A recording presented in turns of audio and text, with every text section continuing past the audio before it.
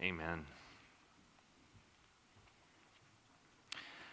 This morning, as we celebrate Palm Sunday and as we walk through the triumphal entry, I want to share with you the story of two very different kingdoms. And as we walk through the text in John 12 this morning, I want us to consider which kingdom we are a part of, which kingdom we're building and we're participating in. So the first kingdom is that of Jean Bedel Bokassa. Back in December of 1977, in the capital of the Central African Empire, I'll get it right one day, one of the most expensive coronations in the world took place. It was supposed to be a replica of the coronation for Napoleon, which was a hundred or so years before, but it was incredible, and it showed his great luxury and pomp. But in this event, Imperial Majesty Bokassa I arrived to a stadium to the sound of drums and trumpets announcing his entrance. He rode in on a gold and velvet chariot led by 6 imported Belgian horses. Bokassa was wearing a gold wreath on his head that was made of pure gold and cost around $2.5 million. And he also wore a 32-pound robe, which had about 700,000 pearls sewn into it. And his procession began with 8 of Bokassa's wives and 29 of his children leading the procession, followed by his favorite wife and her son, who was heir to the throne. And this particular wife was wearing a $73,000 gown, which was strewn with pearls that she'd handpicked herself. Now, and you can throw the slide up there, but as the emperor walked down the red carpet towards his throne, he sat down on his golden and bronze eagle throne, which, similar to his wreath, cost about $2.5 million. And he took this wreath off and set it on his son's head, just as Napoleon had done in his coronation. Now, the total cost for Bokassa's coronation was $25 million back in 1977, which would amount to roughly $90 million in today's cost, which is insane. Now, unfortunately, this extravagant event led the Central African Empire into a season of debt, which is still affecting them to this day.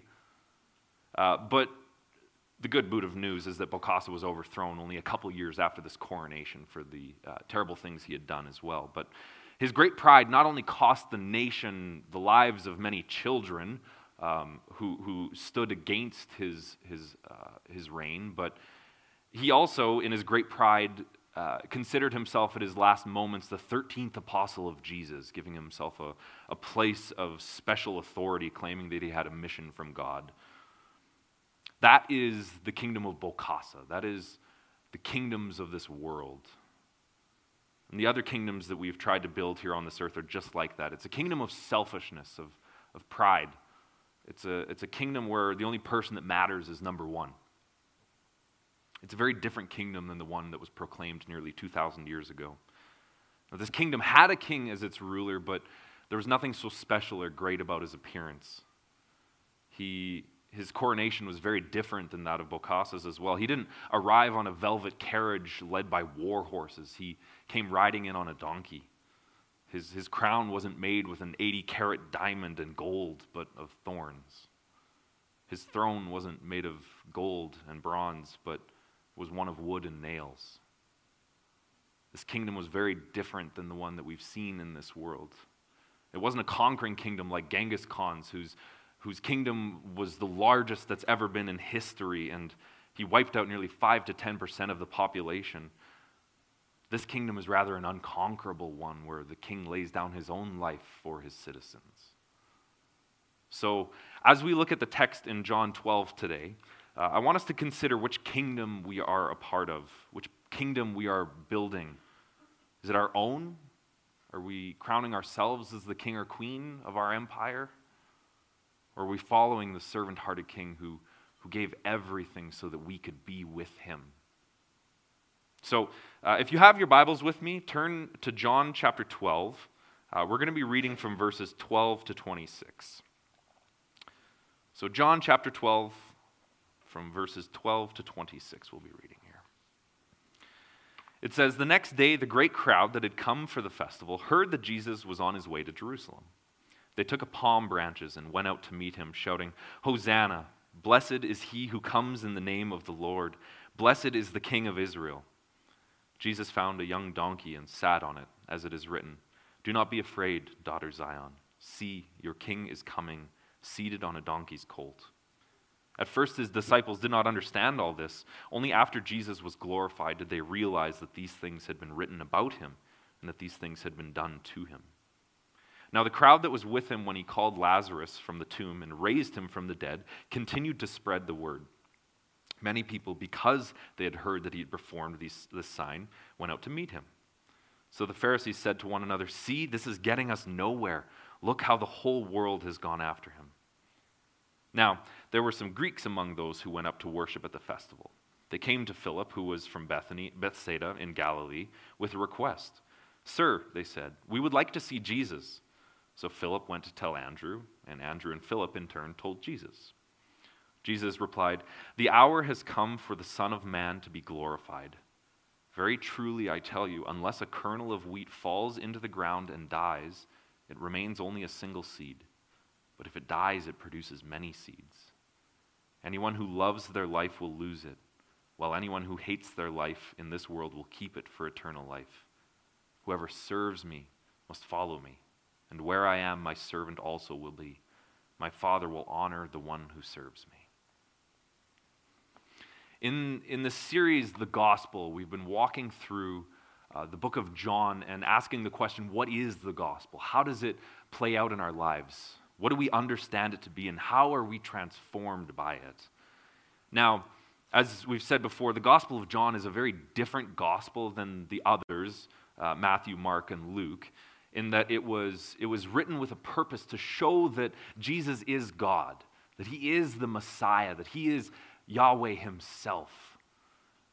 And not only that, but there's also an interesting portion of John's gospel that's different than the others, in that of the 33 years that Jesus walked on the earth, half of John's gospel accounts for the last week of Jesus' life. We call this the Passion Week or the Holy Week. From the time Jesus entered Jerusalem with the crowds praising him to the time that he hung on the cross. But why did John focus so much of his gospel on just this 1 week of Jesus' life? What was so important that we need to understand here that he was trying to get across? And the point is that Jesus came to save sinners like you and me. That he was born into this world because he so loved us, and yet he was born to give up his life. The purpose for which Jesus came into this world culminated on the cross. And John spends so much time accounting this because it's dire for us to understand it, to understand why Jesus came what he came to do. And not only that, but Jesus modeled for us the life in which we should live. He showed us how we ought to participate in his kingdom. And he compared the empires of this world with his own empire and showed us what it looked like. So what does the king's empire look like? What does Jesus' kingdom look like? Well, before we kind of get to this text of the triumphal entry, I want to talk about a little bit of the scenes and events around this portion of Scripture. What was happening just before this? There's a few significant events, and one of those that we just mentioned was Lazarus. Jesus had just come from Bethany, where he had raised Lazarus from the dead. And this miracle was one that spread like fire among the locals because no one heard of someone resurrecting from the dead. It was a very obvious miracle. Many people saw it. And so people came from distant cities to come see Jesus, to see this not only resurrected man who was once dead and ask him questions, but to meet the man who had raised him from the dead, this person who had power over life and death itself. Now, if you recall some of Jesus' earlier miracles in the Gospels, he would often tell people that he healed to not share any of that information with anyone. He would often tell them to keep it to themselves or go and share it quietly among their friends and family, or to not say anything at all, but to worship God in the temple because of what had been done for them. And so from the beginning of the book of John to the end of the gospel, it becomes more clear who Jesus is. He starts revealing himself in greater ways as the gospel progresses. And we get an increasingly clearer picture of who Jesus is. And he reveals himself as the Messiah. And so this miracle, for instance, with Lazarus, he raised him from the dead, is showing that he has power over life and death. And the people are now witnessing him as their Messiah a little more clearly. So as Jesus is closer to fulfilling his purpose, he becomes more revealed to the people. Now, in the series of events, after he had raised Lazarus from the dead, he went into the city of Jericho, which was a very important city. And in the context of the other Gospels, we don't read it in the book of John, but we understand from Matthew, Mark, and Luke that he went into the home of a man named Zacchaeus where he had a short conversation with him. I was talking to my wife about how I should mention it's okay.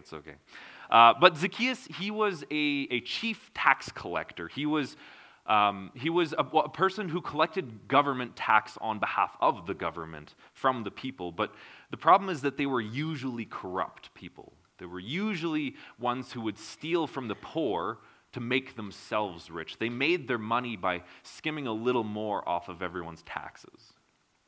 And so when Jesus came into his house to meet with this man Zacchaeus and eat with him and fellowship, all the people were kind of confused and thinking, how could Jesus do this? If he's the Messiah, why is he going into that person's home? Doesn't he know that that person's sinful? That he's a tax collector? Because Zacchaeus wasn't very well liked by his own people, by the people in his community, but he was loved by the king. The kingdom of Jesus treated Zacchaeus very differently than the kingdom of the world had. Because in the eyes of the worldly empire, he was rightfully disdained. He stole from his own people. He extorted the poor. But in the eyes of the kingdom of Jesus, he was accepted wholeheartedly. He was still loved and sought by Jesus, even though he did terrible things to his own people and to the least who couldn't take care of themselves. So I want to ask, which kingdom are you seeking? Is there someone in your life who has caused you pain or harm or suffering? It's easy to treat these people with disdain, to avoid them, because that's how the kingdom of this world operates. But Jesus calls us to pick up our crosses and to follow him. He asks us to love and pray for those who harm us, not to take vengeance. And the difference that made in Zacchaeus' life, the difference that love that Jesus showed him, the kingdom that he had showed him, was that Zacchaeus was transformed. He paid back fourfold anyone who he had taken from. It might have bankrupted him at that point. He was transformed. He understood that as he gave away his money, as he became poor in the world, that he became rich in the kingdom of God. So it's difficult to accept those who have hurt us, and even harder to love them. But what has Jesus done for us? How can we, like him, love the Zacchaeuses of our lives? Because in Romans 5:8 it says that while we were still sinners, Christ died for us. It didn't say that once we shaped up our life, once we got the bad habits out, or once we were just good enough people that God saved us. It says that in the midst of our evils, while we were still doing the things that caused Jesus to go up on the cross, while we were still doing those things, he paid for our sins. He loves us within that. He showed us the greatest act of love, and he asks us to follow in his footsteps, to love those around us like he loved, to love those who we disagree with, to love those who have harmed us. So again, I ask, which kingdom are you seeking? Now, after Jesus met at Zacchaeus' home, he then headed towards Jerusalem, where a huge crowd followed him, partly because of the miracles of Lazarus, partly because of other miracles where he healed a couple blind men on the way. But as he was entering Jerusalem, people were throwing palms at his feet, or the feet of his colt, and they were laying down their cloaks at his feet. And so after Jesus entered into Jerusalem, he ended up teaching in different parts of Jerusalem in the temple. And so at the end of this week of him preaching and sharing the gospel message with all these people, we then come to the story of Jesus washing the disciples' feet. In the context of what's happening next, nearing the end of his life, the true king of the world spent his last moments washing his disciples' feet. The creator of every flower, of every undiscovered planet, sat down to wash the dirty, smelly feet of his disciples. Now, I'm sure that if any of us could have a one-on-one conversation with Jesus face to face for just 1 minute, I'm sure that we would try and cram in as many questions as we possibly could into that 1 minute, understanding maybe past events or understanding who he is more. But I'm sure many of us would have questions that we would ask him in that minute. We try to use up that time as best as we could. But Jesus, knowing that he had only a few hours left to live on this earth, he bent down, got some water in a bowl, picked up a cloth, and washed the dirty feet of his friends and his traitor. In his last moments on earth, Jesus wasn't preaching in the temple as he had done in the week. Jesus wasn't going around healing as many possible people as he could before he left. He chose to act in humility. In his last moments, Jesus wanted us to understand as best as we could why he was doing this, to show us what is most important in this world, to not look for our own kingdom, but to serve and to love others, to participate in his. Do you see how Jesus' kingdom is very different than that of the world? Jesus humbled himself, even to those who didn't deserve it. And even in his last moments, the other kingdom, in the last days of Emperor Bokassa, he declared himself the 13th apostle, claiming his own pride and status in the world. He used his last moments to build himself up. Now, the one kingdom that Jesus asks us to participate in isn't one of pride and selfishness, where we build our own importance or place in the world, but one of humility and service to others. So, as Jesus triumphantly enters Jerusalem with the crowds praising him, calling out, "Hosanna," he rides in on a young donkey. And in the text that we read earlier here, John points out that this is a fulfillment of prophecy that was written in the book of Zechariah, that the king would come gentle and riding on a donkey, on a colt, the foal of a donkey. Now, the irony is that many people praised Jesus as he rode into Jerusalem, not because he was a gentle, humble king, but because they thought that he was going to conquer their enemies, because they thought he was going to be very much like the kings of this world. Because you see in the book of Zechariah, the few verses that come right after that prophecy of Jesus riding on a donkey, it says this: "Then the Lord will appear over them. His arrow will flash like lightning.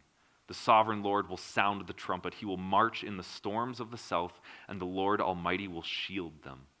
They will destroy and overcome with sling stones. They will drink and roar as with wine. They will be full like a bowl used for sprinkling blood on the corners of the altar. The Lord their God will save them on that day as the flock of his people." This is the type of king that they expected to come. This is the one they wanted Jesus to be, one who reigned with an army and destroyed and overcame the Romans, their enemies. And so they praised him because of the things that they had seen him do. Their praise was right, but they also praised him because they expected him to be a conqueror by blood and sword and destruction and pride and slaughter in the ways of the worldly kingdom. And it's no wonder then that when Jesus fails to live up to this interpretation of who he was expected to be, that the fickle crowds then go from their shouts of Hosanna to crucify him the week later. I've known in my time a few friends who've walked away from their faith because God worked in ways other than what they expected. They couldn't understand why God would act in a certain way or why he would allow certain things to happen, and so they walked away from him, claiming that either he's not real or that he doesn't care about us.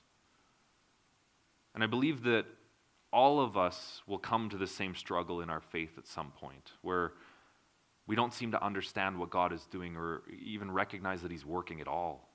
It's just like God's distant, or he's opposite to the way we think he is. And in these times, we have the same choice: to walk away and seek our own kingdom, to seek one where we build ourselves up, or to trust in a king who at times we can't understand, to have faith of what we hope for even when we can't see it.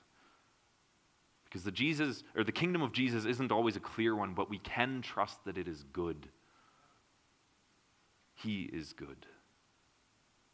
And in these times, we need to trust him that he's good.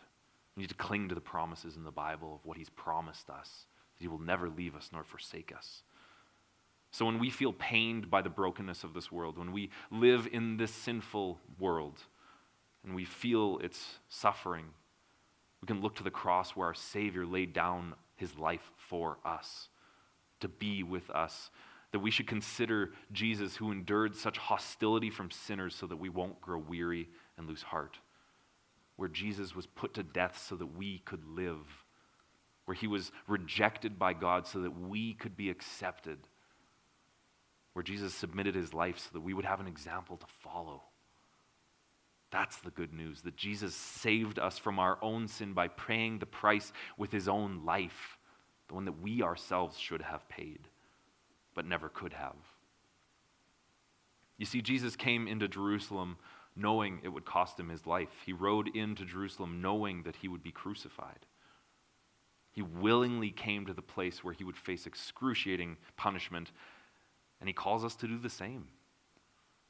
Jesus said, "Whoever serves me must follow me, and where I am, my servant also will be. My Father will honor the one who serves me." Now, the beauty of this kingdom is that it's overflowing with hope and with joy. At times, it's easy to overlook the abundance of goodness available to us and just focus on the difficult things ahead of us. Sometimes it can feel like a religion where we earn God's love by giving up these things in our lives that we want to hold dearly onto, our own kingdom. And so we count the cost. If it's worthwhile, we follow in the steps of his kingdom. But the kingdom God calls us to is one of paradoxes. His power is made perfect in our weakness. If we want to be rich, we must first be poor in spirit. If we want to be first, we must be willing to be last. Humble yourselves, therefore, under the mighty hand of God, that at the proper time he may exalt you. If we want to rule, we have to serve. If we want to live, we must die. Jesus invites us to follow in his upside-down kingdom, to forsake our selfish and proud kingdom in this world, and to allow Jesus to transform us, to shape us to become more like him. We lay down our lives, but we gain Jesus. And in him we have everything that we need. Seek first the kingdom and his righteousness, and all these things will be given unto you. This is what happened in the life of James, the brother of John, one of the 12 apostles. One great story in the Bible is when James and John were with Jesus in a Samaritan town, and as they were preaching the gospel to these people, they are rejected by a group of Samaritans, and they're told to get out of town. And so James and John, of course, in their enthusiasm, they ask Jesus if he wants them to call down fire on the Samaritans and burn them all away for rejecting Jesus. It's a very worldly kingdom view. And after Jesus rebuked James and John, they learned their lesson. But fast forward to the book of Acts, we read that James was actually the first apostle to be put to death by King Herod for being a follower of Jesus. He was the first apostle to lay down his life. The man who once wanted to call down fire from heaven to burn the people who rejected Jesus was now laying down his own life for those same people who rejected Jesus. He was transformed, and he gave up his kingdom to find a better one. He considered what Jesus offered as far more value than anything else the world could have offered. For our light and momentary troubles are preparing for us an eternal weight of glory beyond all comparison. You can put that last slide up for me there, please, Owen. But the kingdom of Bokassa began with glory, and it ended with death. But the kingdom of Jesus begins with death and ends with glory. Which kingdom are you following today? Dying to ourselves is the cost of Jesus' kingdom, a daily dying to ourselves. But the reward is greater than we can possibly imagine. What no eye has seen, nor ear has heard, nor the heart of man imagined, what God has prepared for those who love him. The future coronation of Jesus' return will make any worldly coronation look like kids playing with mud pies. we have two kingdoms set before us. One of worldly gain, one of selfishness, one of pride, and one of humility and self-sacrifice. Which kingdom will you follow? I want to close with these words that Paul wrote in his letter to the Philippians. And I'm just changing the tense a little bit, but the message stays the same. Forget what is behind and strain towards what is ahead. Press on toward the goal to win the prize for which God has called you heavenward in Christ Jesus. Let's pray. Father, we thank you that you have made a way for us to be with you. Father, in this world, it's hard not to live for ourselves, to live for the kingdom of me. But God, we thank you that you've showed us a way, that you are the way, that you have shown us the kingdom and revealed to us the Father through yourself. And Father, as we participate in your kingdom, as we learn to give up our own and live for you, we ask for grace, for humility. God, we ask that the parts of our lives where we're acting in selfishness and pride, that you would strip these away from us. Father, we desire to become more like you, but we also feel the pull to live in the kingdom of this world. So we ask for your strength. We ask for your help. But Father, we thank you that you've made every way possible for us, not begrudgingly, but because you have loved us and loved us to the very end. So Father, we thank you for this great love that you've lavished on us. Amen.